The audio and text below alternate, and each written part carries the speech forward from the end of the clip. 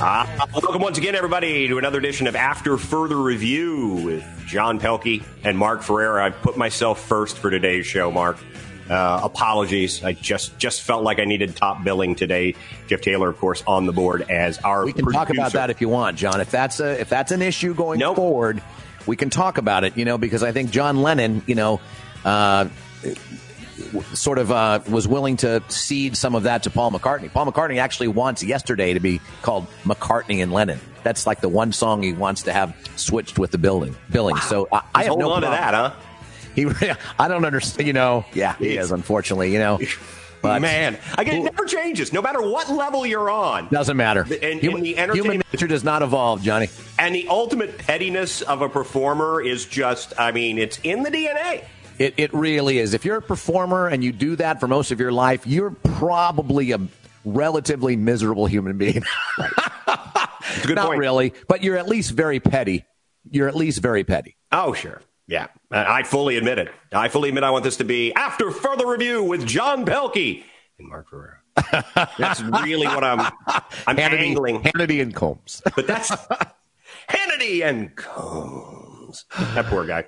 That Rest used in to be peace, such a Alan Cole. joke. Anyway, wherever you're listening to us, whether you're watching us live on YouTube or listening to us on the podcast, great to be with you here on a Monday. Derek Abbott is going to join us today, and I thought he had the best post prior to the show, Mark. I don't know if you saw his post. I did. I saw about it is his greatest desire, because we're going to talk about Seattle and Kansas City in the NFL today. We're going to break down a little bit about those teams with the knowledgeable Derek Abbott, assistant coach at the Coast Guard Academy and former college football quarterback.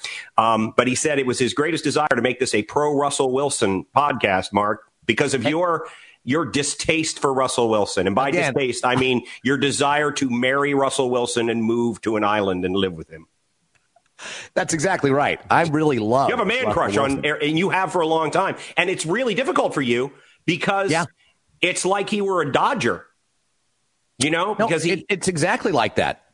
It's like what I felt about Fernando Valenzuela at the time. It's like, how do you not love this guy? How do you not appreciate everything he brings to the game? How do you not, it's incredibly frustrating because they could have Niners could be up by 35 with 7 minutes left. And most people are not counting the Seahawks out yet because Russell Wilson is an absolute magician on the football field. Now, in terms of the fans, yeah, you don't care for them. I would say, Mark, if you're up 35 in the second half, the unwritten NFL rule should be just stop trying. Yeah, apparently in baseball, in baseball, the unwritten rule is 7 runs. 7 runs, and don't swing a pitch right down the middle with the bases loaded. Don't do it. It is not kosher. Okay, we're all on the same page with that, right? That Fernando Tatis not only should have hit the home run, but then he should have taken the bat and beaten whoever gave him the sign not to swing away.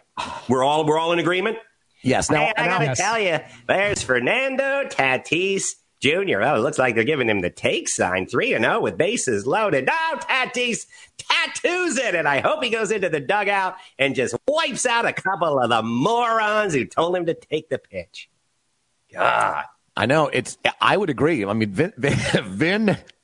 Vin seems to really just want carnage, violence, and carnage. It seems to be his guiding principle. If I were Tatis, I'd find a shovel and I'd beat him to death with it, then dig the hole to bury him in. He really is a terrible person.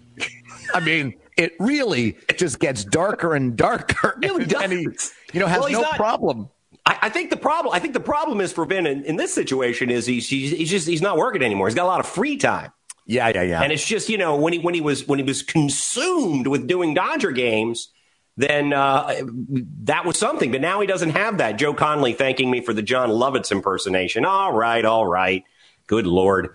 I know it's sounding a lot more Lovitzy than it is Vin Scully. But, it's Chevy Chase's Gerald Ford. It didn't really sound like Gerald Ford. It's an homage. Well, there was nothing close to he didn't even try. Ford. He didn't even try. All he did was trip. Yeah, he did. And he was great at physical comedy. I would be willing to do that if it played into evil Vin Scully, but it does not, because evil Vin gets carried everywhere on a velvet chair.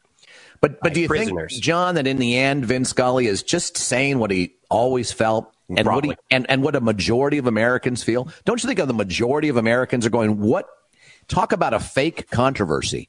Well, Hitting a grand slam somehow requires an apology. And baseball is generally the luckiest sport. We've talked about, baseball being lucky with, after they canceled the World Series, then all of a sudden, a couple of years later, you've got McGwire and Sosa. All of a sudden, with no variables. Right. Exactly. But boy, talk about being your own worst enemy. It's a sport where you have done everything you could except and you've done it this year, the designated hitter into the National League, just so more runs would be scored, because all people want to see is runs scored. They live for that. And you have an unwritten rule that you're up 7. Well, maybe it's the National League. Maybe we need to start looking at ourselves, John, and blaming the National League. If that would have happened in the American League, if that was Mike Trout, we wouldn't have heard anything. We would have just continued to hear, see, offense. People love offense. Might be true. And maybe the junior league kind of can shuck some of those old unwritten rules a little easier than the senior circuit. Possibly. Maybe we take a look at our own proclivities, ideologies. Ironically, who's to blame here is Major League Baseball, because much like the McGwire-Sosa years, Titleist is making the baseballs again. So they're flying. So Tatis could have taken that pitch, and it could have still gone over the fence. He could have bunted, and it would have gone could have bounced off the catcher's mitt and gone over the fence. See, now if I remember the San Diego Padres, there would not be a single point in time where I paid attention to any coach's signal for the rest of the season. Yeah. I would be not only would I have had him swinging away, I would have had all of the runners leading off stealing. I would have everything. I would do everything I possibly could to score as many runs as possible, because isn't that what people want? Yeah, when Dick Williams was the manager there in 1984, when they upset the Cubs and they got to the World Series, even though they, got summarily dismissed by the Detroit Tigers. But that was another typical Dick Williams turning around a bad team year. Yeah. And Dick Williams would have had them running into the catcher, regardless, even if it was a home run. Did you see? Barrel over the catcher. Brian Snitker would have no problem with that. There's a controversy now. Yeah, Brian Snitker basically said, can we do away with this ridiculousness and let him start running the catchers over again? Yes, Brian Snitker, we can. Yeah, they were playing the Phillies last night, and there was a play at home, and because of the fact that you can't bury the catcher anymore, the guy was just out. It was boring. Yep. The game ended instead of being tied, and, and humanity's the worst off for it. Fans lose. Boy, it's just it's amazing when you make sure you don't have full contact baseball in there. Well, apparently you don't want any contact. Don't make contact on a 3-0 pitch. Don't make contact with the. Come on, good Buster Lord. Posey might get hurt again. We can't let that happen. We're up by 4. Let's not be mean. By the way, don't be mean. By the way, it would have been JT Realmuto getting taken out at the plate. And if he would have been hurt, he probably would have fussed just like Buster did. It's a good point. It's a good point. I'd like to hear the audio of actually we have the audio, don't we, of Buster fussing to the commissioner at the time, which was Bud Selig. Do we have that audio? We do. Let's see if we can. A couple of days later, when he's out of the hospital after almost dying, like Alex Smith. Owie! It was owie because he run in. Me not like. Buster, I'm sorry. What do you mean me not like? You went to Florida State. I'm sure you're educated, right? Me not like Hitty. Just instead Taggy. Just Taggy, no Hitty. I'm face of baseball. Movie out of the way. Make me movie out of the way. Can you at least address the commissioner in complete sentences? No, Buster? Me no use articles.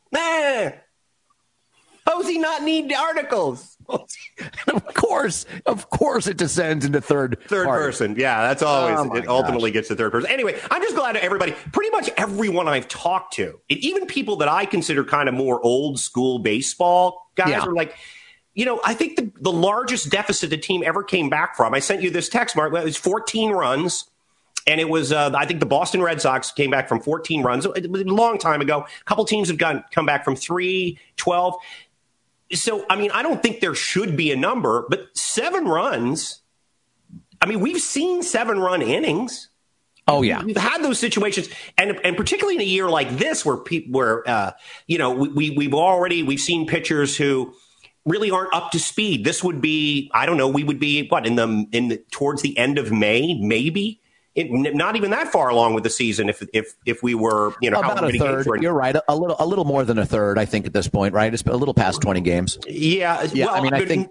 No, I'm just saying in terms of how many actual games have been played. Exactly. Are we 20 games? We're like 30 games in, right? Yeah, close to 30. So we're almost halfway done. We're almost at the All-Star break. Right, with this season. But I'm just saying these pitchers haven't had as much live action as they would. It would be like a regular season starting in April, and it would be sometime in like early May, where guys maybe haven't hit their stride yet. So my point being that pitchers, everybody's kind of progressed on a different level this year because of the situation. So 7 runs, to me, the fact that if it were 15, and I mean, like I said, I don't have a number, but it's just the most ridiculous thing. Now, if his manager has an issue because he ignored a sign, that's another thing altogether. But the idea that we don't want to show him up. Oh, come on. Yeah, silly. It's not good for baseball. I'm going to say it right now. It's not good for baseball. I know it's a 19th century pastoral sport, but you do want to win the games, particularly in a 60-game season. You really do. You really do. Yeah, and what also is not good for baseball? Football talk. You're absolutely right. And I think we're going to commence with some of that football talk right now. All right. I'm going to cede all of this to Derek Abbott as he attempts to convince you that Russell Wilson isn't a third-tier quarterback. We actually discussed this earlier. You may not know this, Derek. Mark and Russell Wilson will be vacationing together in Bimini after the season because he is his favorite person, if you don't know. I am a huge Russell Wilson fan, Derek. You are. I really am. I've appreciated him from the get. I've been so upset that he's not a 49er from the get, and he's incredibly frustrating to watch when you think you've got the game in hand. But you look at Russell Wilson, and to me, we're going to talk about the two best quarterbacks in the National Football League, Patrick Mahomes and Russell Wilson. Do you agree with that assessment that they're 1 and 2 right now, Derek? I would. I absolutely would.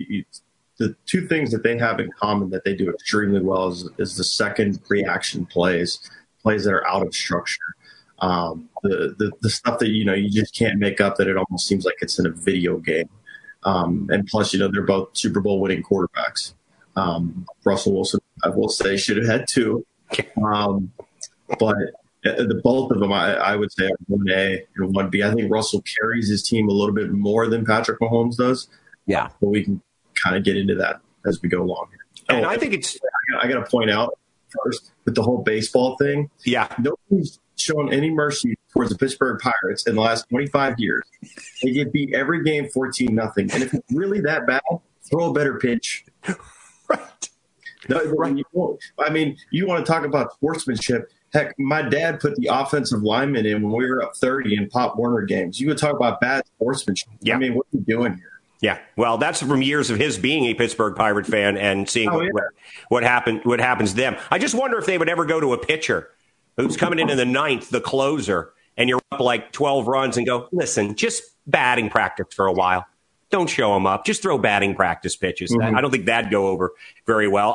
Derek Abbott, assistant coach at the Coast Guard Academy, joining us, former college football quarterback, as we're talking about Russell Wilson and Patrick Mahomes. And I think one of the interesting things about both of those guys, and I think it's very, very helpful for them, and it goes back to something many athletes have told Mark and I about playing a lot of different sports. They're also very, very good baseball players. And they bring, I think, Derek, we've talked about this before, that baseball mentality of that it's never over. Mm-hmm. That everybody gets their ups, and realizing that you may not win the game, but if you put together some great drives at the end of the game, if you finish well, that can carry over. I think that's a big reason that these guys have been as successful as they have. Absolutely. And I think a lot of that, too, the baseball part of it, too, is you're seeing younger guys, too, that are multi-sport athletes, just like Wilson and Mahomes, that they're able to make some of the throws that, other guys are not able to make just because of their baseball background, making the off-balance throws. And I mean, you look at some of these throws that Mahomes and Wilson make on the run, are just, you can't even fathom how they even accomplish some of these things. So As a football coach and now working in the field, I tell younger guys, I'm like, man, play as many sports as you possibly can, because all the guys right now that are doing all these crazy things, they're playing multiple sports. Right. Baseball being one of them for quarterbacks too. I was a multi-sport guy. Was obviously better in football than I was baseball, but it definitely helped me. It helps with arm angles. Being a shorter quarterback, you got to be able to sometimes throw around people instead of over them. So some of the sidearm stuff that you see, and that's a lot of that where that comes from. So, Derek, let me ask you, as a coach, though, where do you draw the line in terms of coaching and in terms of encouraging talented players to be a little bit more traditional in their footwork, in the way they throw the ball, everything else? I would assume that if there are mediocre to good players that are trying to emulate Russell Wilson and Patrick Mahomes, that as a coach, you probably want to steer them to more a traditional way. But I don't know what that line is. I don't know how you judge it, what your criteria is for that. Well, I think a lot of the times, too, like in the way that you train guys, that you try and train things that you can't really prepare for in a day-to-day basis. Sure, you want to do all the footwork drills, all the basic mechanics and everything, but there's also drills that you want to practice and things that you want to work on that are a little bit out of structure. Maybe you have to work on a sidearm, a ball that might be a drag route that you need to get. You can't get it over someone. You got to throw it sidearm and get it around alignment, or some of the screen passes that you see in the league, or trying to make, turning your body and throwing these different angles and different types of throws. And you're seeing that from a younger age group too. Football being almost a year-round sport with spring and 7-on-7s and everything else, that guys are now able to kind of grow into that. But when you're coaching, obviously you got to tell a kid, hey, you're not Patrick Mahomes. You're not Russell Wilson. We can work on these things, but that doesn't mean you can just go out there and do it. You look at some of the drills that those guys do. Russell Wilson posts stuff all the time on his social media pages of him scrambling right and throwing over a goalpost on an off angle. Like these things don't just happen. They practice these things. Right. And I think that the guys like that too, and kids should understand that they're well schooled in their the traditional mechanics as well. Mm-hmm. These guys have gone through this, because I assume both of those guys, when they showed up for boys club football or little league football, whatever you want to call it, and wanted to play quarterback, there was probably some coach somewhere trying to teach them to be Dan Marino. So they have gone through probably coaching throughout their career to that traditional stuff. Let me ask you this, Derek, because this thing that's most amazing to me, because you talked about guys being off script, off schedule, whatever you want to call it, and that those guys are so good at that sort of thing. As a defensive coordinator, put that hat on for a minute. I think, it's a bend, don't break thing with either of these guys, because they're going to make plays just because they can do so many things off script. But what is the best way to defend them, or at least to try? Well, it's kind of a double-edged sword. The best way to do it is try to get interior pass rushers, not really the edge guys, because the edge guys, they're going to come upfield. Those guys are able to step up and out and scramble out of the pocket and everything. But if you're able to get a rush, that's the hardest way. That's the hardest escape route for a quarterback, because when you get that rush that's just right up in your face, you got to either find a way to go right or left or spin. That's usually how, Tom Brady is not the epitome of a mobile quarterback, but when that's how teams beat them, is rushing only four guys, being able to get there and getting an interior rush to limit those second reaction plays. And then on the back end, it's so hard for teams to play man coverage too, because your corners are now essentially covering for 7 seconds.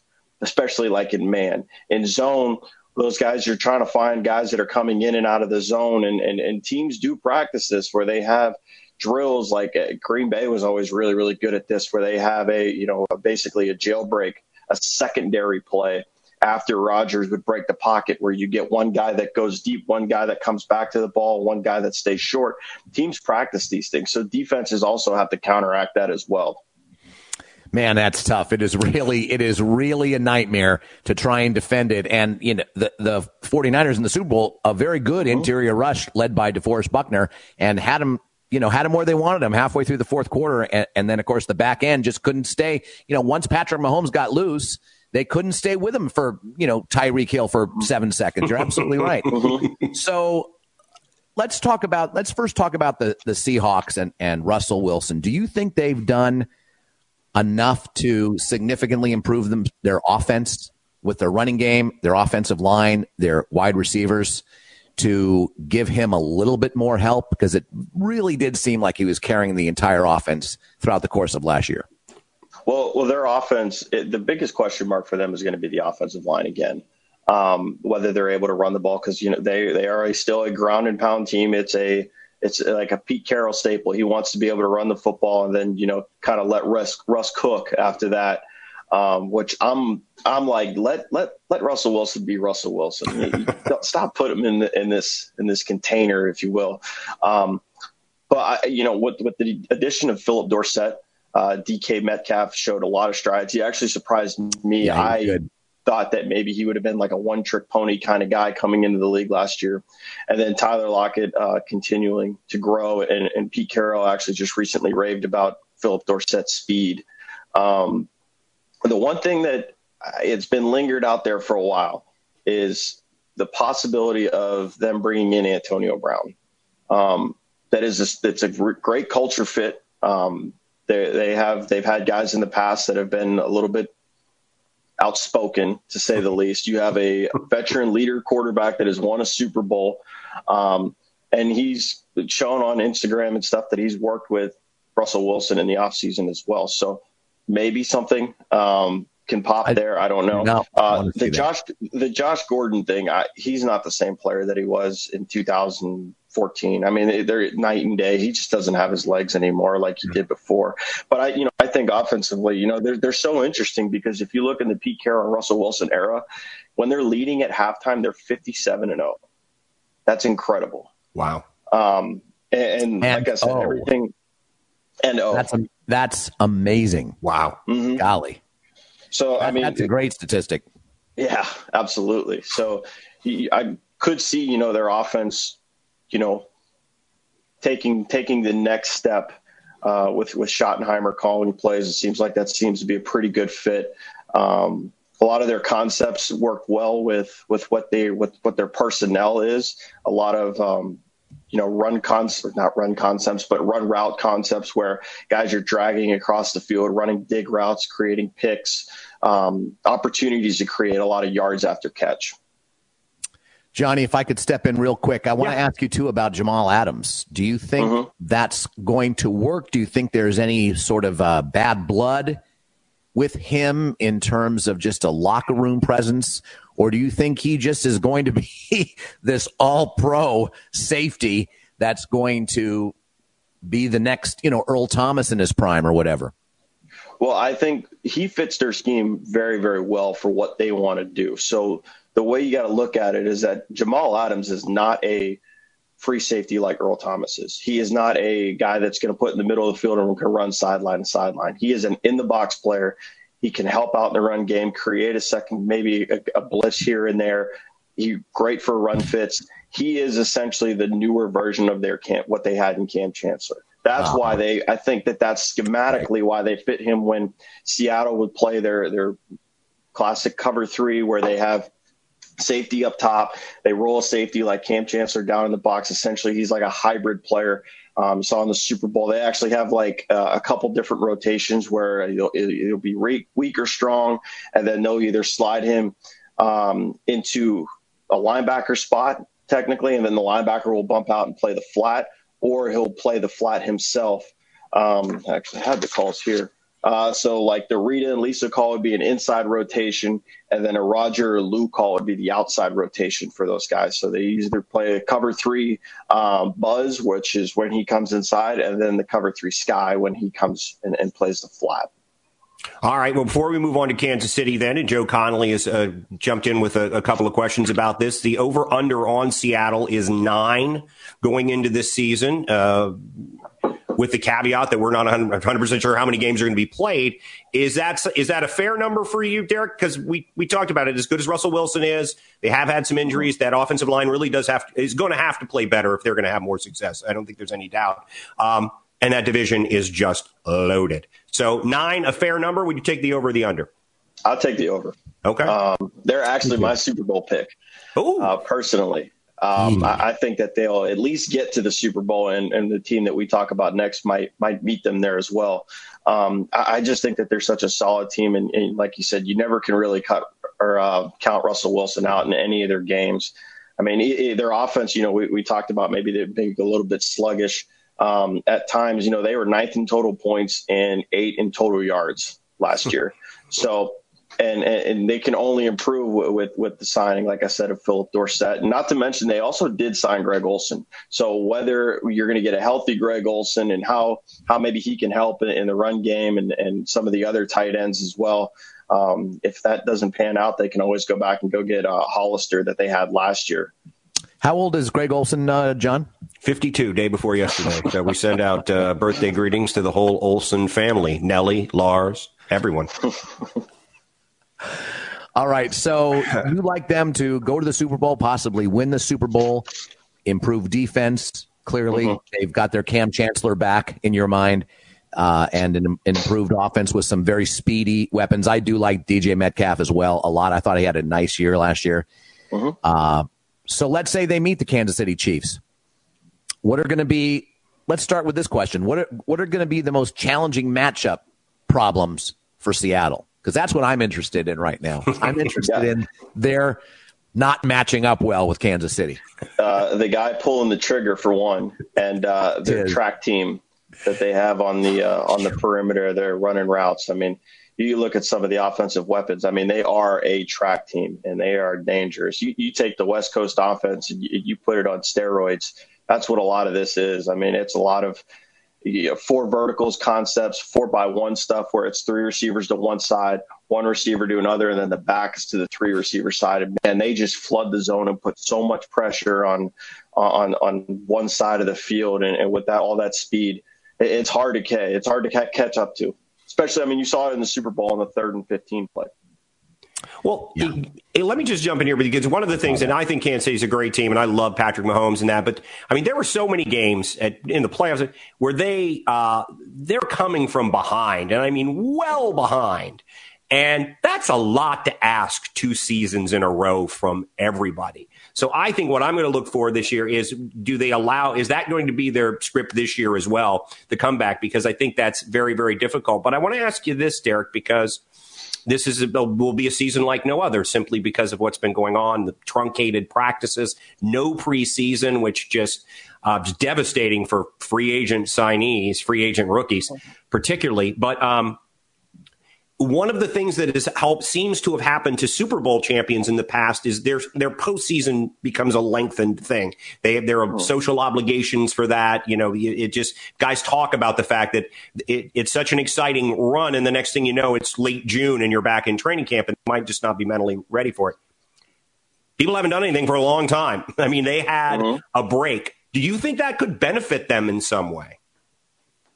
I don't know if that specifically benefits them. I think it benefits them with the continuity that they have within that team and the amount of people that are returning.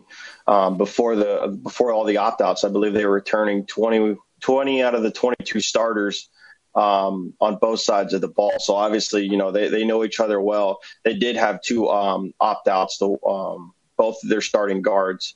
One was the nurse that decided he was going to opt out and go work on COVID, and the other one just opted out just for obviously the virus and everything else. And then Damian Williams, their running back, also opted out. However, that's probably their interior line will be the biggest question. And like I said, with those guys that are mobile, the best way to get pressure on them and cause issues is get that interior rush. So that's probably their biggest question on the entire team, which is not a bad issue to have when you have all those guys returning. Plus the running back that they just drafted, Clyde Edwards-Helaire, out of LSU in the first round, I thought was one of the better picks. Being a Steelers fan, I would have loved to see him go to the Steelers or or J.K. Dobbins, but that's a different discussion. But Hilaire grew a lot of comps to Brian Westbrook, which Andy Reid had in Philadelphia. So just another offensive weapon that they can use in the pass game. We talked about flooding that zone. Well, now, you have a running back that can run routes out of the backfield the way that he can. That really puts stress on linebackers. And then, you want to bring in a lighter personnel group on defense. Now you can run the ball inside and do a couple different things. I mean, they're just, they hide their personnel with formations.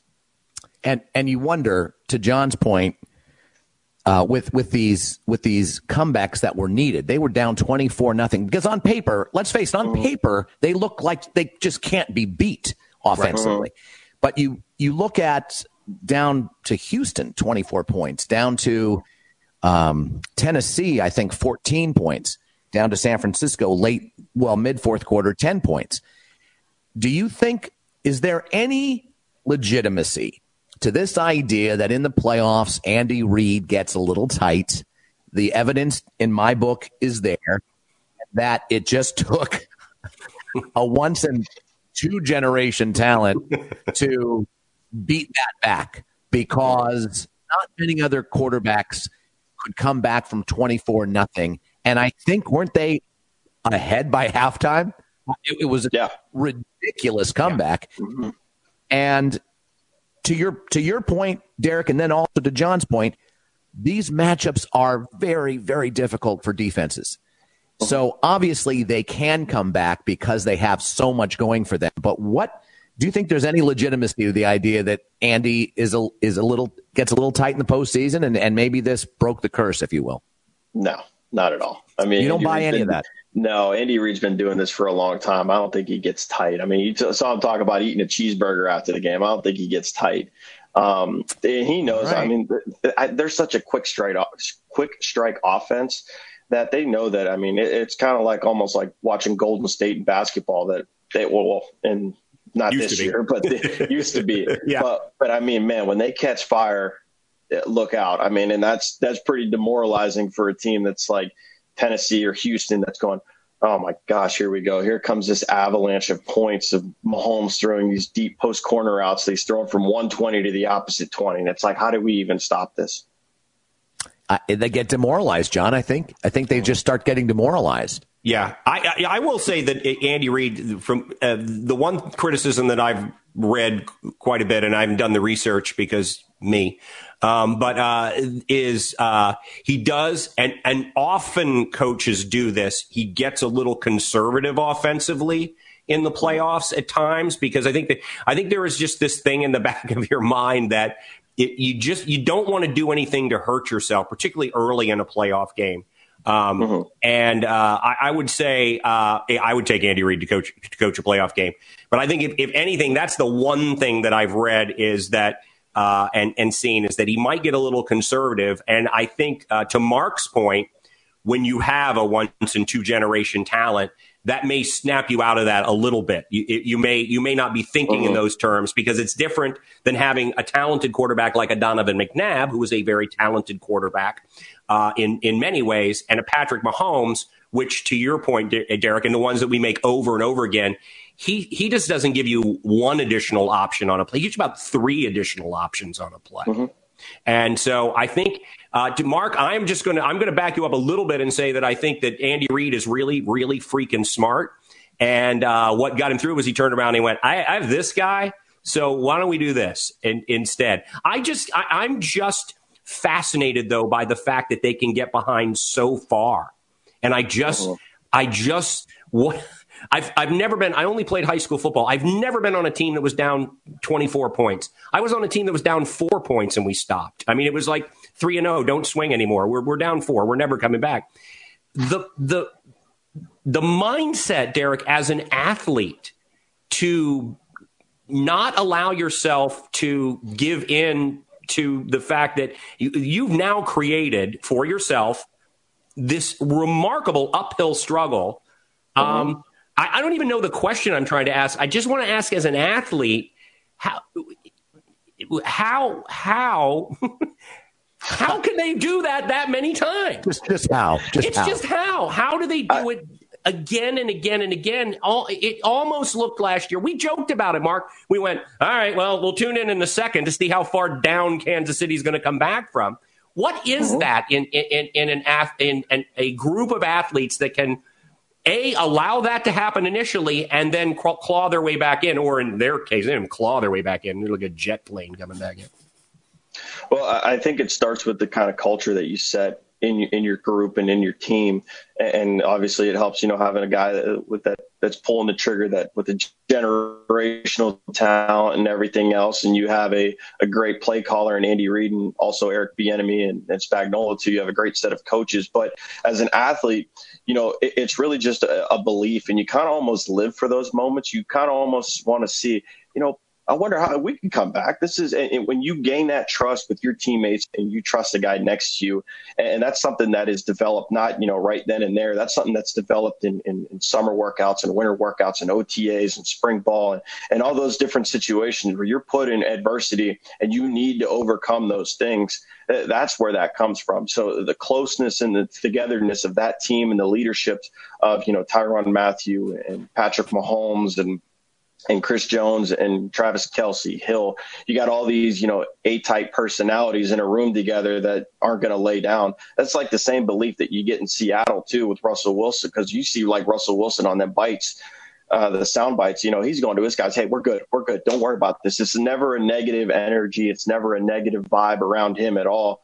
And with both of those guys, you always have to have that belief that you're going to come back and win, because everybody's looking at the quarterback first and foremost. How is the quarterback going to react? And that really just kind of bleeds on the entire team. It's still remarkable to me. It is. And it's frustrating that they still want to have effort when they're down. Yeah, no, Mark's supposed to. If you get behind, just stop. It's over. If you're playing the 49ers, just roll over. Just let's move on to the next game. Well, let me ask you then, Derek, before we let you go, the over-under on Kansas City is 11.5. That's a big number, really. That's a pretty big number for an NFL team. Take the over or the under? Take the over. I think they're a 12-win team. Okay. Defensively, have they improved in your mind? I think that they kind of stayed the same. Re-signing Chris Jones really helped. Their base 3-4 team. They played really, really well down the stretch. 10 interceptions last year. Only in between the weeks 11 and 17, only allowed 11.5 points per game. They also get Juwan Thornhill back, who was hurt last year in the secondary, so that'll help. And then the continued development of Willie Gay at linebacker too. So, like I said, there's just such a strong group all around that it's hard to imagine them not getting back to the Super Bowl this year. What was the reason for the turnaround? Was it just adjustments to some of the injuries that were happening at the first part of the season when they weren't performing well defensively, to that pretty stellar run that you just quoted? What was the difference? Well, I think that, the team just kind of coming together and just gelling a little bit more, understanding and communicating. Tyrann Mathieu was that his first year in Kansas City, correct? I think so, yeah. Yeah. So, especially on the back end and the communication with that, getting on the same page that we talked about with other teams, trusting the guy next to you. And I think a lot of that, teams grow as the year goes on. You saw that with Pittsburgh too, that their defense really, really down the stretch played really well with the addition of Minkah Fitzpatrick. So it could be just one guy that's just the piece to piece together the whole defense, and they just start playing well. Yeah, the idea that would be your Super Bowl matchup too, Kansas City and Seattle. If you are just a football fan and you don't have a dog in that hunt, that's what you want to see. All right, then, Derek, before we let you go, you're going to have to do this, because this is what's going to happen to you for being on podcasts and television shows in your future and radios. People are going to ask you to make your Super Bowl prediction months and months ahead of time with barely enough information to make that. So here we go, Derek. It's August, and we don't even know if there'll be a season. Kansas City and Seattle in the Super Bowl, held in some sort of Enormo Dome somewhere to keep people out of COVID. Who wins that football game? Well, they're going to play it here at Cadet Memorial Field right at the Academy. That's what I heard. In front of 25 people. Zero, 40 below wind chill. Yeah, I know. I'm going to say 34-27 Seattle. Ooh, man, you are on the Seattle bandwagon. Short quarterbacks got to stay together. Yeah, I hear you. So I got to stay with my guy Russ. I think that it's amazing to me that he has not received one MVP vote. Dak Prescott, Derek Carr. See, this is why this podcast needs to be even more pro Russell Wilson. We need to get him an MVP something. Fair enough. Wow. And his durability for a short quarterback. I mean, it's unbelievable.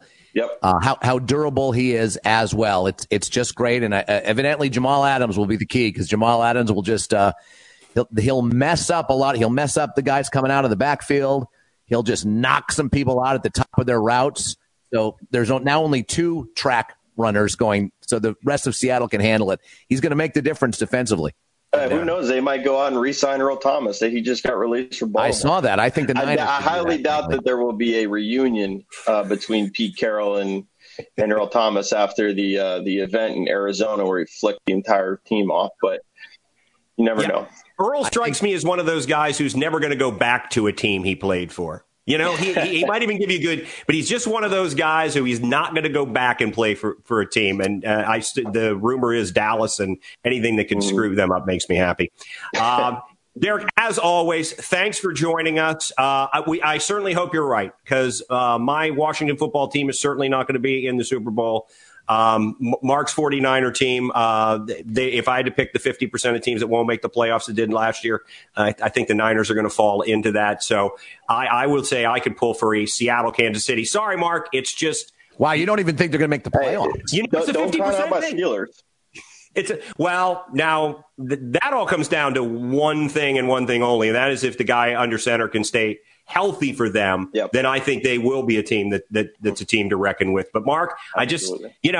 I think it's a good pick to pick Seattle over Kansas City, because teams don't repeat. That's very hard to do. And teams that lose the Super Bowl struggle. Although I'm thinking Miami Dolphins is what I'm thinking. Miami Dolphins, early 70s. They lose the first, they win the next 2. All right, well, live in the now. Derek, thanks so much. Always great to have you on, and I'm sure we'll talk to you given the chance in a couple of weeks and break down a little bit more of this NFL season, which promises to be as unpredictable as any, despite the fact that Seattle, Kansas City, I think a lot of people could get behind that as your choice. Derek Abbott, assistant football coach at the Coast Guard Academy, former Robert Morris quarterback. Thanks, my friend. We'll talk to you soon. Thanks, guys. Appreciate it. Thanks, Derek. Man, that'd be a great Super Bowl. That would be. It would. I have to admit, it would be a great Super Bowl. There's no doubt about it. And they do look loaded. They made some nice additions in the draft, and picking up Jamal Adams could be a literal game changer on that. So I do not look at that pick as out there on any level. I think it's a little bit of an ask that they beat the Chiefs, and it would further, put salt into the wound if the Seahawks beat the Chiefs and the 49ers didn't. But regardless, and I can't believe you don't even think the Niners are going to make the playoffs. I think they're going to win 10 games. I'm just going by that, looking at and you and I do this every year for the NFL. We have that moment where we sit down and when we used to do shows at the ESPN Club, when we used to actually work in entertainment and sports, right? Which we never shall again. Right. And even outside of that, we've always said it's about a 50% turnover, playoff teams every year in the NFL. Let's look at who's there, who we think will be there, and who we think that won't be there. And quite often, it's the Super Bowl loser is one of those teams. Well, that's what happened last year. The Rams didn't make it in there. And but their Super Bowl losers have done better than I think the rap on them. Since the Nixon administration? I think yes. I think maybe you're trapped pre-Watergate, yes. 80s and 90s. Post-Watergate, I don't see that happening. I don't know. I think we need to do a little research on that and come back. The Bills, they kept going back and losing, so if that's what you're shooting for, whatever, that's something, I guess. Again, we can look back on it. We can go back and we can look and we can see the 49ers, as a matter of fact, when they lost the last time against the Ravens, which was after the 2012 season, and came back and made it to the championship game. In Seattle and lost on the last play of the game. Off the top of my head, I can think of two teams that definitely came back the next year and won the Super Bowl: Green Bay and Denver. They lost and then came back the next season and won. Am I wrong? They did. That's true. Yeah, they lost to Seattle actually, and then came Denver back. And Denver lost to Green Bay and then won the next season. But they didn't win in the next season, though. Oh, right? okay. Because I don't think the Packers lost a Super Bowl and then came back the next year and won a Super Bowl. Against New England, that didn't happen? No, they never lost it. No.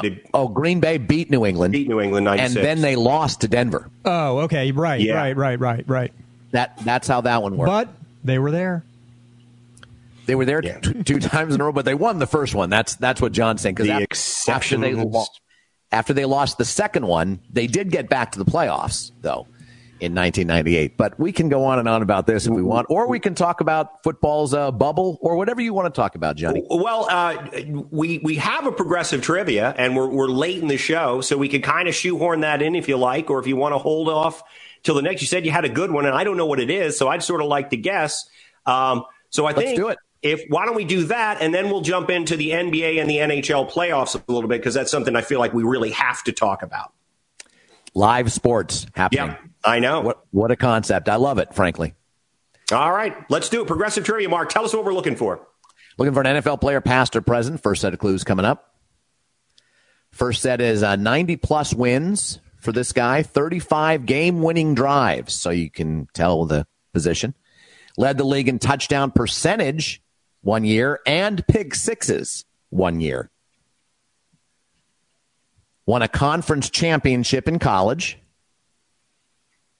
and played with Terrell Owens and Lito Shepherd. So those are your first four clues: 90-plus wins, 35 game-winning drives, very solid stats. I've led the league in touchdown percentage 1 year and pick sixes a separate year.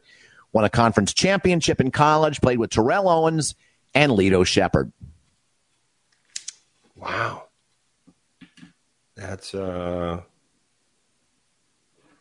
right, you didn't say whether you didn't say whether or not he was an active player, did you? I did not. I did not. I'm sending you a guess. And then we're going to talk about the NBA and the NHL playoffs. Let's start with the NBA, since they're just down the road a piece at Disney's Wide World of Sports. I will say it's not Tony Romo, which is Derek's guess, and it's not Michael Vick, which is your guess. Damn. I thought Eagles. I was thinking Eagles, and I didn't think he overlapped with T.O., but I wasn't sure. I thought Lito Shepherd was there at the same time, so out of Florida. It's a good guess. Thank you. I do what I can. All right, let's talk about what's going on over there in the NBA. Maybe as fun a game as we've seen in the playoffs for a long time yesterday.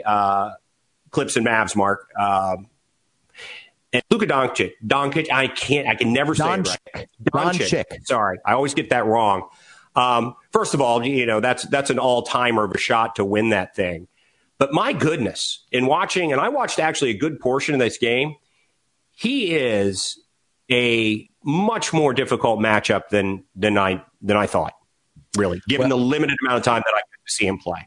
And he's been a little banged up as well. Yeah. And he has that vibe, that Patrick Mahomes vibe, that they're never out of the game. They were 21 points isn't overwhelming in the NBA, but Dallas in the playoffs, Dallas has never had that big a deficit to come back from.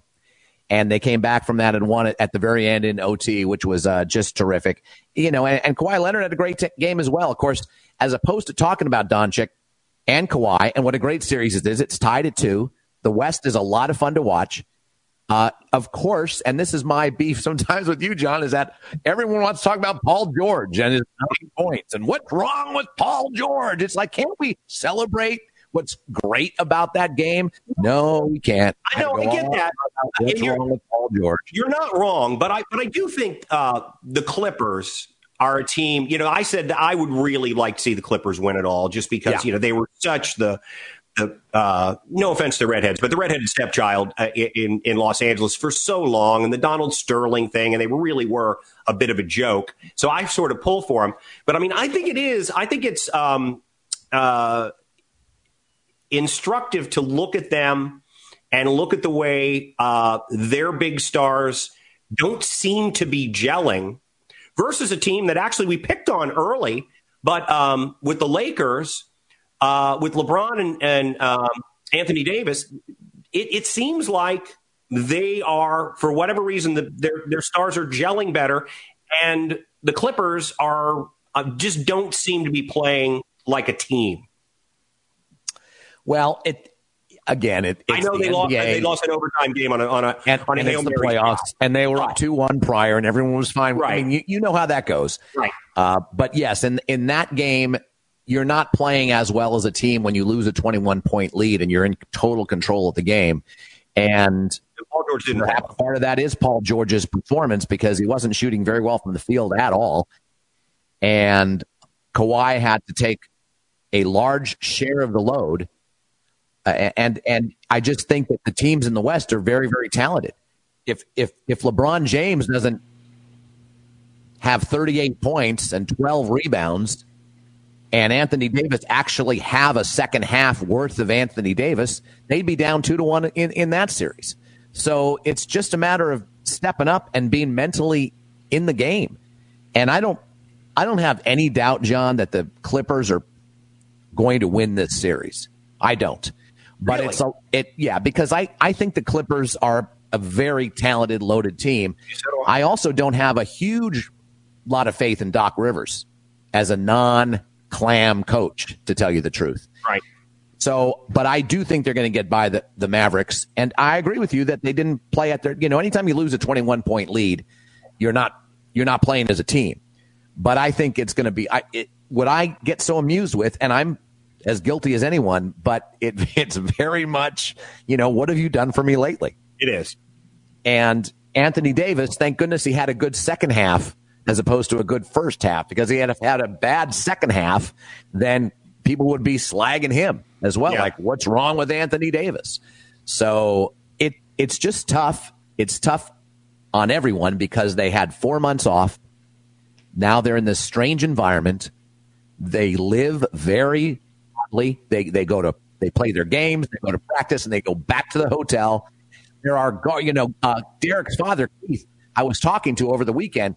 He did some technical work for video work for the MLS. They had gates. They had gates outside the hotels. You couldn't get to the boardwalk from the Swan. They just gated it up. You can't go anywhere except your hotel. So, despite all that, teams are trying to have a sense of normalcy, and it's going to take some time. John, to your point about Major League Baseball pitchers, it's going to take some time to settle in, and the best teams win. But this first series is when a lot of the good teams are vulnerable. Is there any team that you've seen up to this point that maybe you thought wouldn't stand a chance that you've now changed your mind on? Is there anybody you've seen through this tournament? To your point, how people are navigating the tournament itself is something very, very new. But is there anybody that you've seen at this point that you thought going into this would be an afterthought, but that now you think can make some noise? I didn't think the Raptors would be an afterthought. I think they have a good team this year, and I thought they'd compete, but I didn't think they were this good. I think the Raptors are pretty scary. They put 150 points down yesterday. 150. Yeah. And they swept the Nets.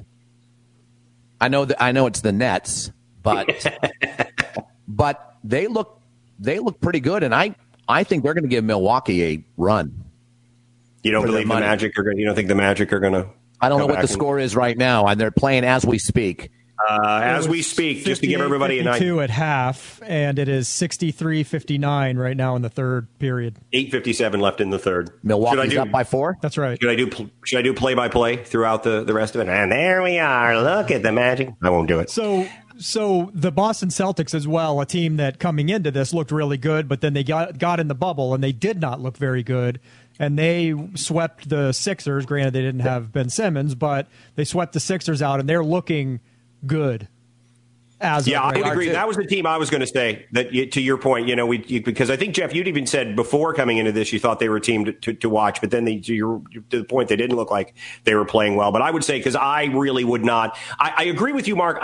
With Toronto, I wouldn't have said I thought Toronto was going to win it all, but I did think they were a team that they were going to make a bit of a run. I know, as talented as they are, but the Celtics kind of surprised me a little bit. In the East,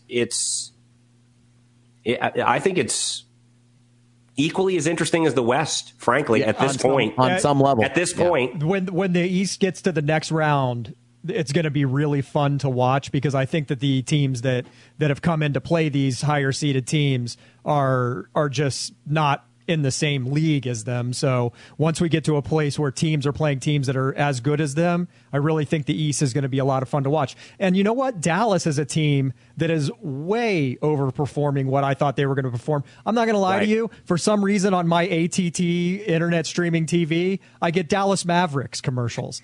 And I kid you not, I said to my wife about a week ago, is Dallas even in the running to make the playoffs? Are they even in the bubble? And I think they will beat the Clippers. I think that Luka Doncic has gotten a fire in him. I think that Montrezl Harrell that fired him up, and now he's got a chip on his shoulder, and that's a team that I think we are going to have to watch out for. And Doc Rivers has won an NBA championship, by the way. Yeah, he has with 3 Hall of Famers. Luka looked like he was a step faster than everybody in that game at points yesterday. It was just one of those. It reminded me, we were talking about Russell Wilson and Patrick Mahomes. It reminded me of guys who can work off schedule, off play, and still just cause all kinds of problems. I didn't know he was that quick. And also, by the way, it really says something to him that he hit that go-ahead game winner in overtime, because that's what makes a star. There are a lot of guys that can play really, really well, but what puts you above to that next level is when you can hit that game-winning shot as a star. I mean, Robert Horry was the best at it, but he's not a star, really. Big shot Bob. Yeah. Somebody should sign him still. Just put him on the end of the bench. Yeah. Just put him on the end of the bench, one screen for him. Let him hit one of those threes that he would pull out of his you-know-what. All we need is 30 seconds, Bob. Every game, we just need 30 seconds. He could be what used to be the lefty specialist in baseball. Now he's just the game-winning shot specialist. Exactly. When he used to be able to bring a guy in for a pitch. That is it. By the way, not to jump back to baseball, but that's exposing a lot of bullpens. A lot of pitchers that used to be really good are not going to be able to function in this phase 3 batters scenario. It's going to change the face of a lot of bullpens. Yeah, I agree. I think you're correct. Hey, Mark, let's do this. Let's go ahead and get our next set of clues in for our progressive. All right. Because we're trying, folks, we're trying to make our show more succinct.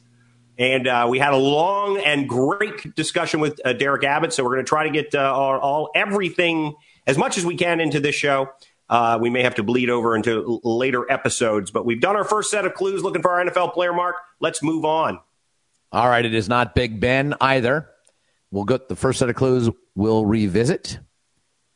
Here they come. 90-plus wins, 35-game winning drives, which is very solid, 35-game winning drives.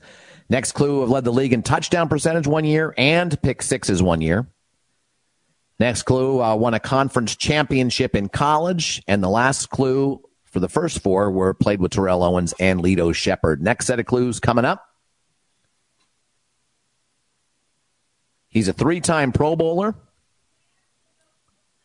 Thrown for 20-plus touchdowns 9 times. It's highly impressive. Never won a Super Bowl. That's a big clue. Led the league in interceptions 1 year as well. So there you go. There you go. So he's 90-plus wins, 35 game-winning drives, won a conference championship in college, played with Terrell Owens, Lito Shepherd. 1 year led the league in touchdown percentage. 1 year led the league in pick sixes. Led the league in interceptions 1 year. 20-plus touchdowns 9 different times. 3-time Pro Bowler. And I've forgotten the 10th clue. It's not up led the league in interceptions. No, I got that one. It wasn't. It was the 10th overall. It wasn't the 10th in order. It was the one right before. What's the one right before the led the league in interceptions? It doesn't matter. I've never won a Super Bowl, thrown for 20-plus TDs 9 times, and a 3-time Pro Bowler. One. Yeah, never won a Super Bowl. All so right, that's a good one. That eliminates a lot of actors. Yep, sure does. All right, listen, I'm making an executive decision here because we are going to try to we're going to try to keep these shows a little less like a Merchant Ivory film. So we're gonna skip talking about the NHL playoffs. We're going to get to that in the next episode. Good. Yeah, we'll table that. There's a lot to unpack there, and the beauty of having all these sports going on right now is that there's a lot to unpack. But there are a couple of things that we need to talk about that are at the fore right now. And the first thing I'd like to touch on is all of the false positives that have happened over the last couple of days in the NFL. Same lab in New Jersey, I think 77. 77, right, 77. Hey, listen, I know this is broken record stuff here, but if they can't get the testing right, they cannot move forward because you can't start. Teams stopped practicing. Coaches left the field because they thought they had these positive tests. It's remarkable to me at this point that the NFL would be in this position because we've seen the bubbles both in Canada for the NHL playoffs and in the NBA have done a really, really terrific job, better, frankly, than I thought they would be able to do. And their testing seems to be pretty quality testing. I'm just weigh in on this with me, Mark. Again, I don't share your dismay. Okay. It's part of the deal. We know that this is a work in progress everywhere, including labs and tests. To me, it's not about what happens. It's about how you react to what happens. They lost one day of practice. They were 77. In their mind, they thought there was a serious breakout. Sure. Yeah. They lost one day of practice, and they realized, and they got to the bottom of the testing issue with this lab, and they're all false positives, and everyone's back to normal. So to me, that's the story more than the fact that there's an occasional rogue lab. And not when I say rogue, I don't mean they're did it on purpose. I mean that there's just issues.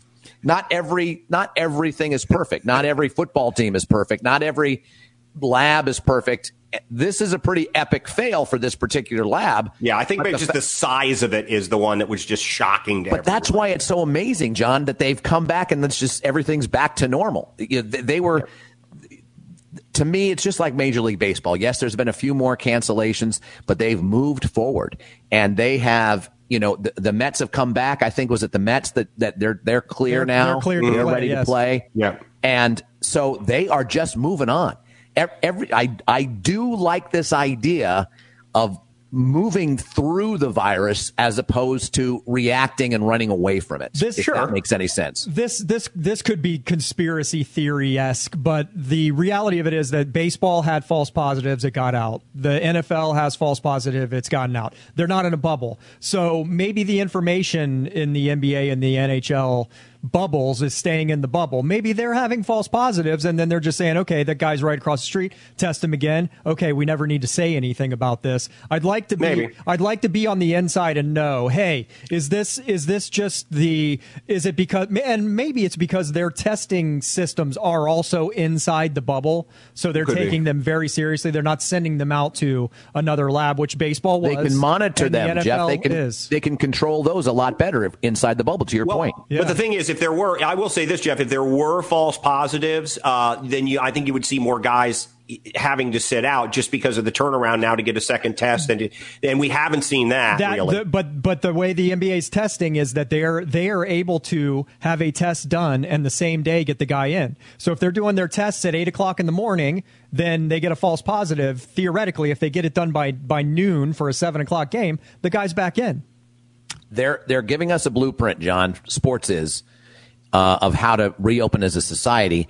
And they are doing, I think, a great job doing it. They're doing a great job reacting to problems and to positives, actual positive tests. But the thing that we have to share as a society that we don't with sports right now is what Jeff just said, a turnaround test. 8 in the morning by noon, you know if he's going to play or not. If we have that around the country, yeah, we can open up. You and I actually may be offered a gig or two, and we can. No. I know. I went we're high risk. That was a bridge too far. We're high risk. They're looking at us, and all Disney directors and managers look at you and I and see nothing but a ventilator now. That's all they can say. I think with your hairdo today, John, your risk level went way down. I mean, you're looking fancy and young. You look healthy. I appreciate that. Yeah, my hair has developed a life of its own. I just, and again, you're probably right. I think though, for all of us, when, and worrying about testing and moving forward, the fact that a lab could have 77 false positive tests, I think gives us all pause to think, well, crap, we'd like to get back into at least some semblance of normalcy. But as long as, and we've said it on this show from the beginning, as long as testing is a problem, it's going to be very difficult to move forward. Let's get the last set of clues for our progressive trivia, and then just a couple more. It's not Donovan McNabb, by the way. Okay. I thought that was too obvious with Delito Shepherd, and but I wanted people to say Donovan McNabb, as you know our tricks. Well, that's why I skipped it the first time, because I figured it wasn't it. But then I thought maybe you were using the double secret probation sort of thing on me, and you're like, he'll think I won't do it, so I'll do it. He knows that I know that he knows that I know that I know. So therefore, I know that you know that I know. It's not Vinny Testaverde either. All right. I'm very happy about how this is going, by the way. I haven't had this kind of success with progressive trivia in a long time. And my self-esteem is actually, notching up to maybe 4 or 5 from negative 74. All right, here we go. On a scale of 1,000. All right. These are the revisiting the first 8 clues, 90-plus wins, 35 game-winning drives, led the league in touchdown percentage 1 year and pick sixes 1 year. He won a conference championship in college. Donovan McNabb won a conference championship in college, by the way. So did my first guest, Michael Vick. Played with Terrell Owens and Lito Shepherd. So did Michael Vick. Yep. We have him as a 3-time Pro Bowler. He has thrown for 20-plus touchdowns in 9 different seasons, which is a great statistic. Never won a Super Bowl, I should say. We don't know if he's been to a Super Bowl. That still remains a mystery. Led the league in interceptions once. Next set of clues, final set of clues, coming up right now. Played for 2 head coaches in 11 of my 13 years. It's an odd, it's an odd hint, but it's pretty fun. This is actual stats, 290-plus TDs, 45,000-plus passing yards, so that's a very healthy career.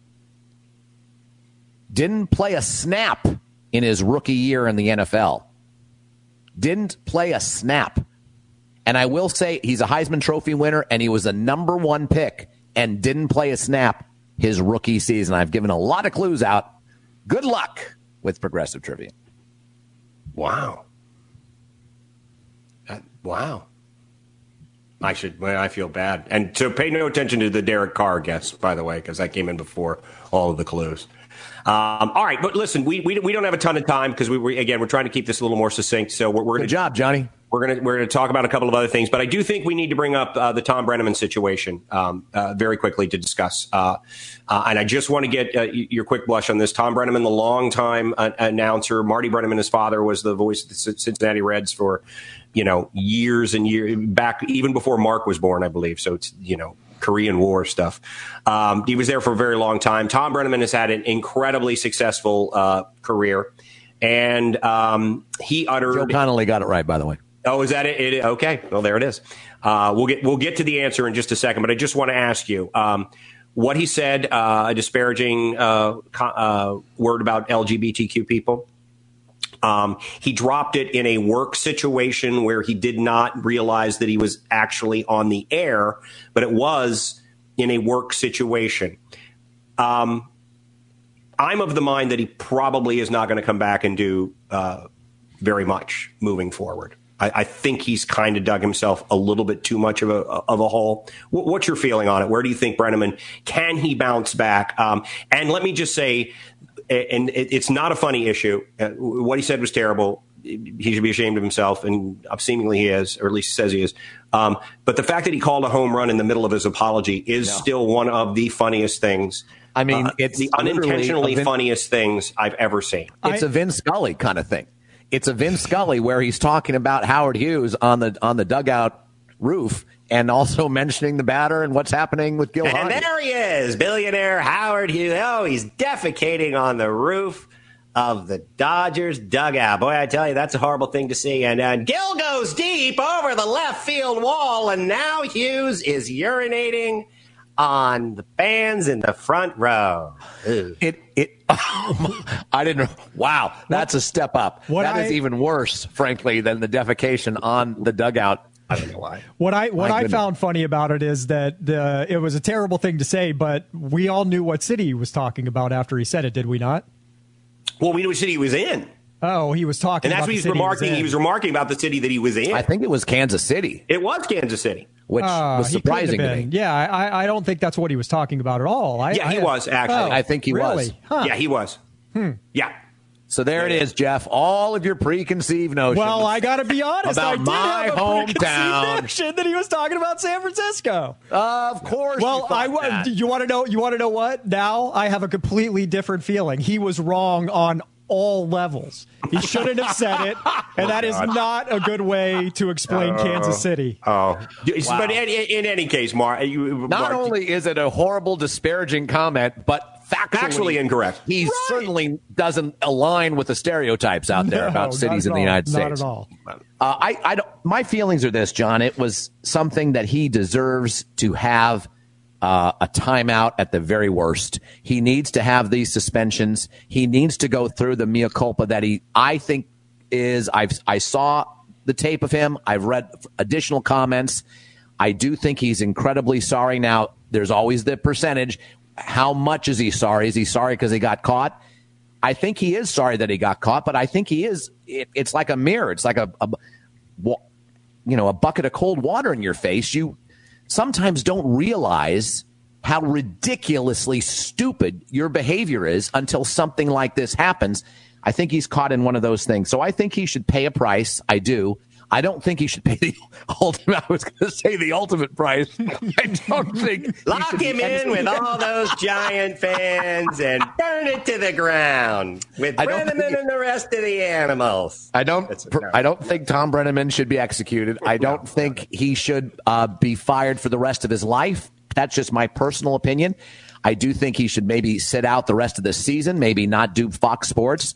And, it's kind of like the Marv Albert thing a little bit. I mean, eventually kind of come back. Work his way back in. I think he's going to have to do some work outside of that, though, because I think for me, I agree with that as well. Was the offhand manner in a work situation that you'll drop that, not being sure that it's just not your producer.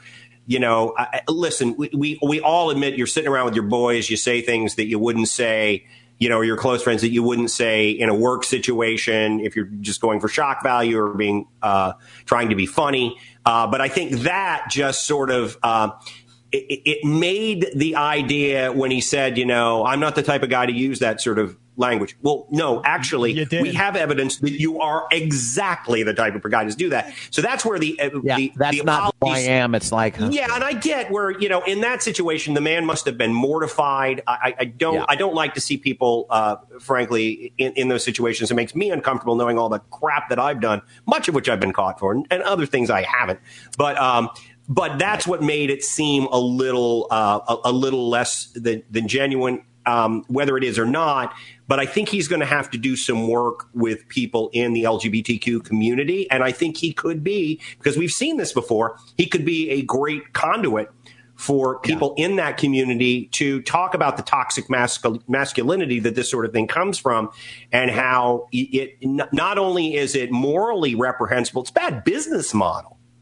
It is. Thank goodness, finally. I have a lot of gay friends who are baseball fans. And they were saddened as much as anything. Of course. And I think, to your point, perhaps even a Michael Vick-esque comparison, where he can be a real spokesperson for people that don't get how, horrible and vile this stuff is.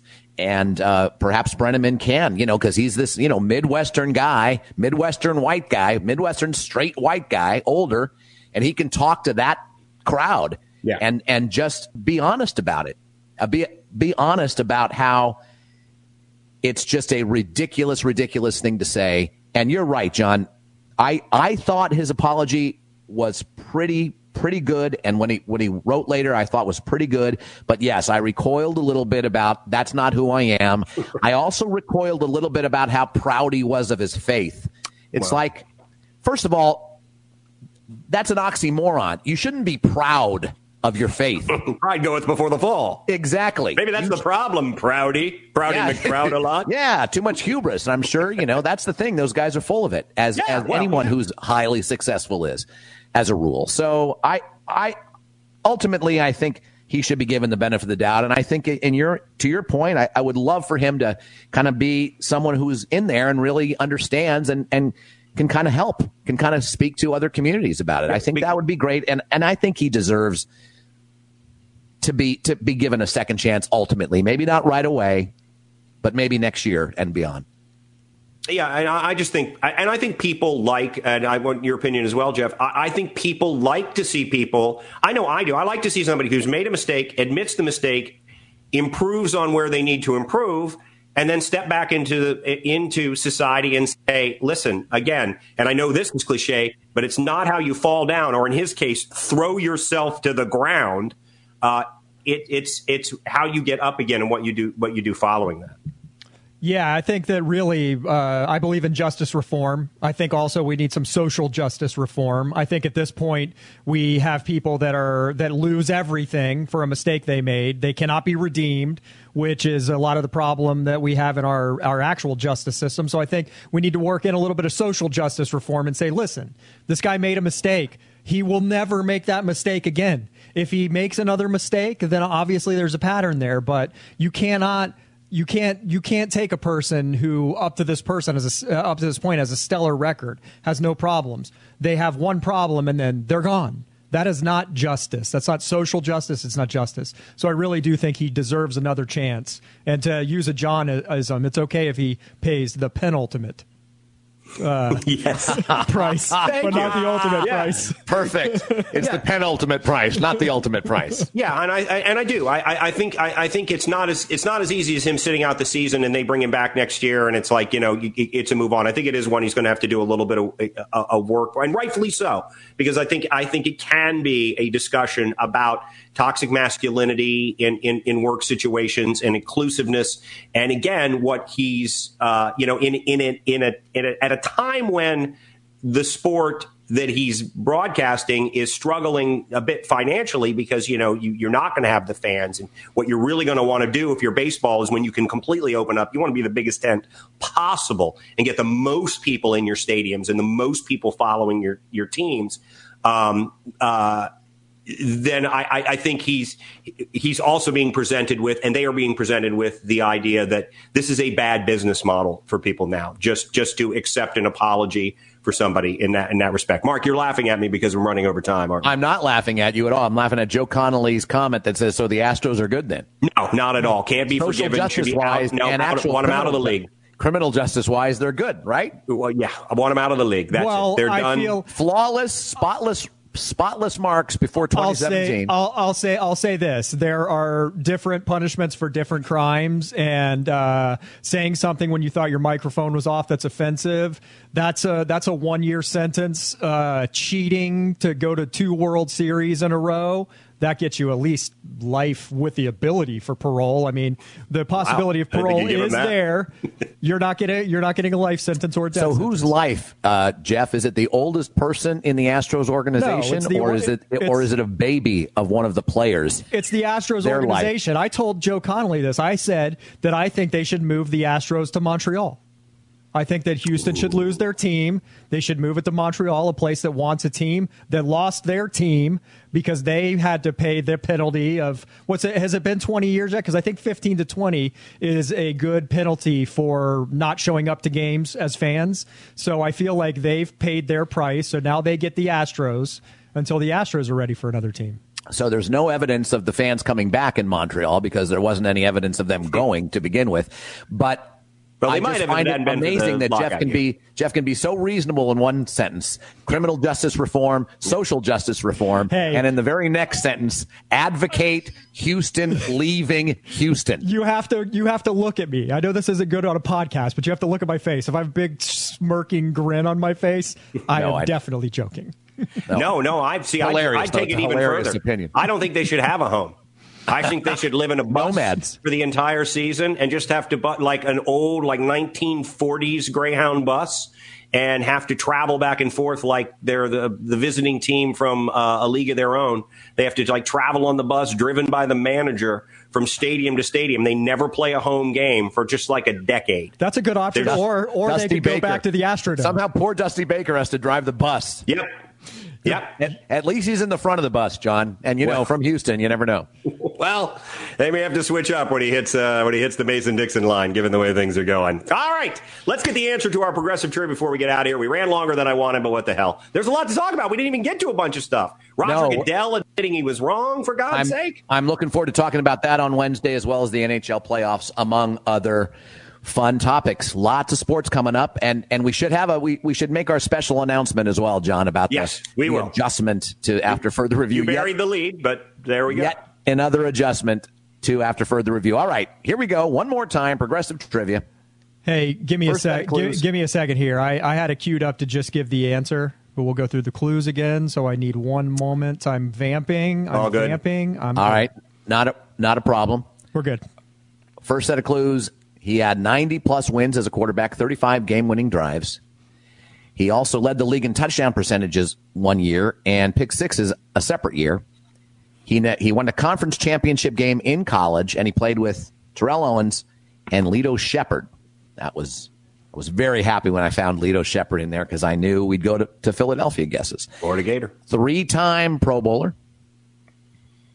Thrown for 20-plus touchdowns in 9 different seasons. He never won a Super Bowl, never even got to a Super Bowl, led the league in interceptions once.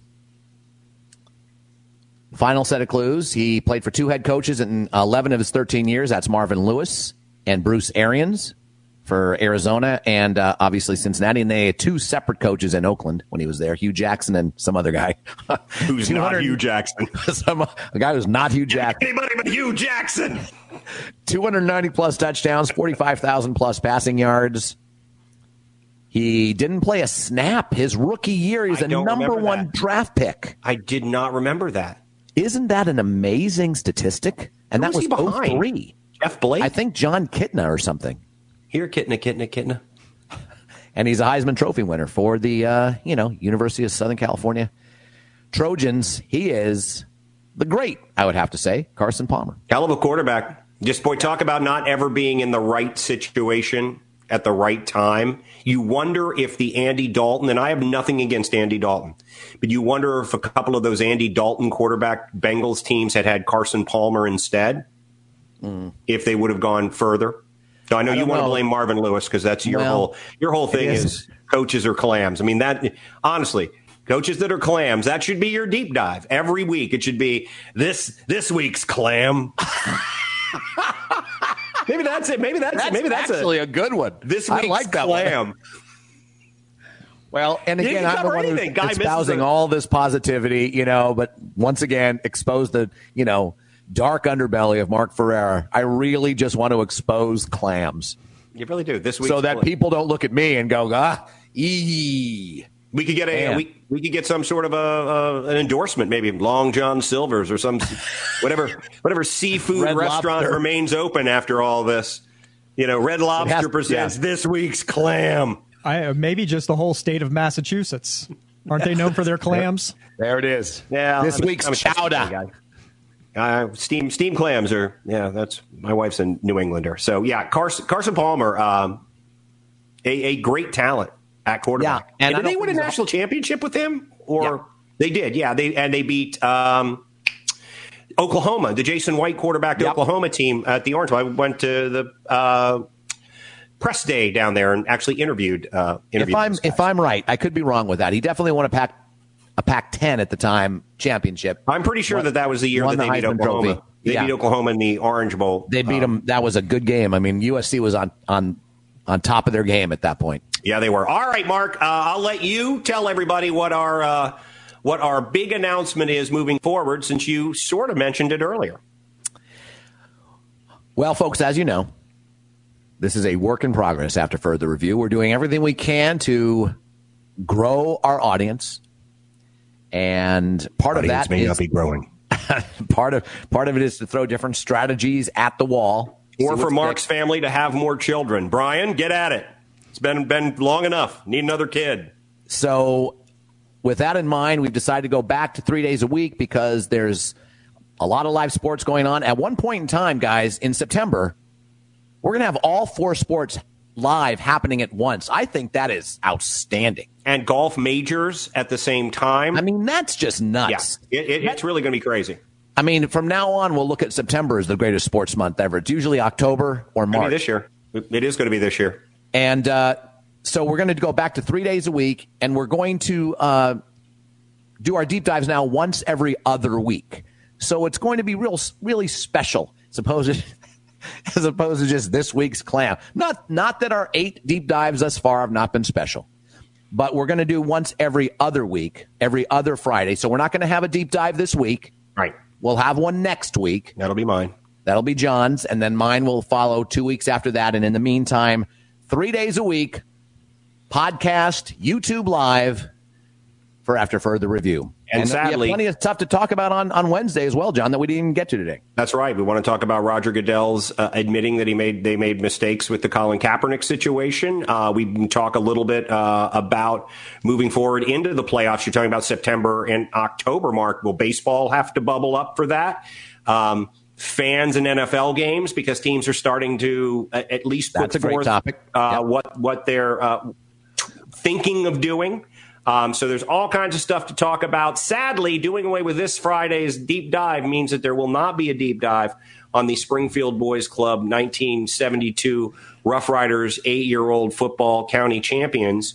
I'd lined up an entire list of guests to come on and talk about it, but we'll shelve it.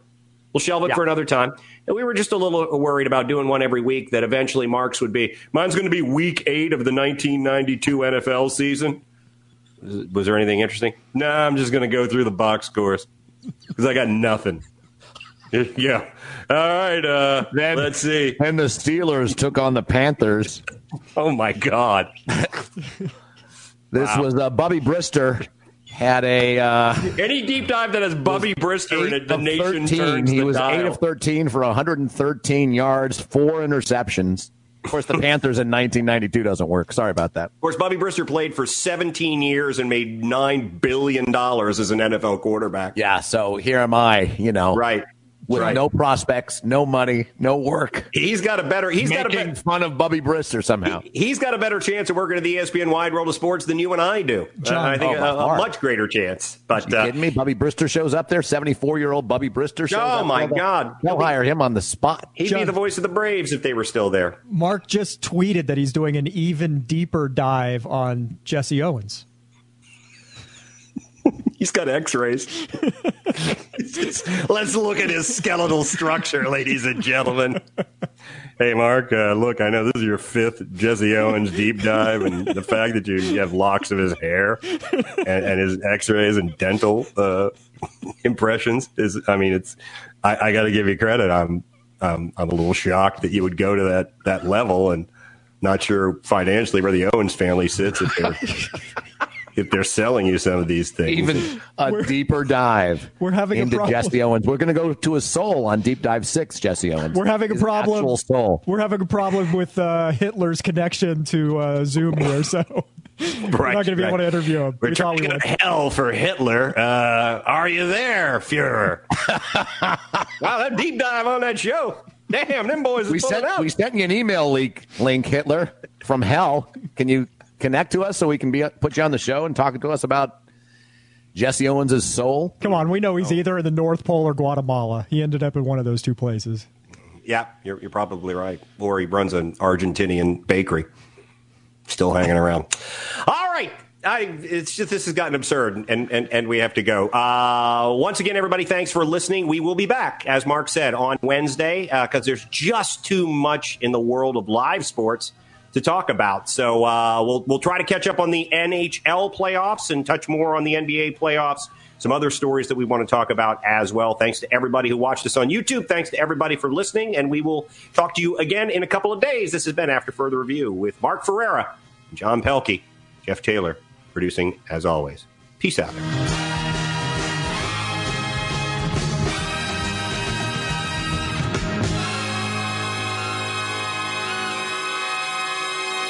never do that right. It's like I don't struggle with things.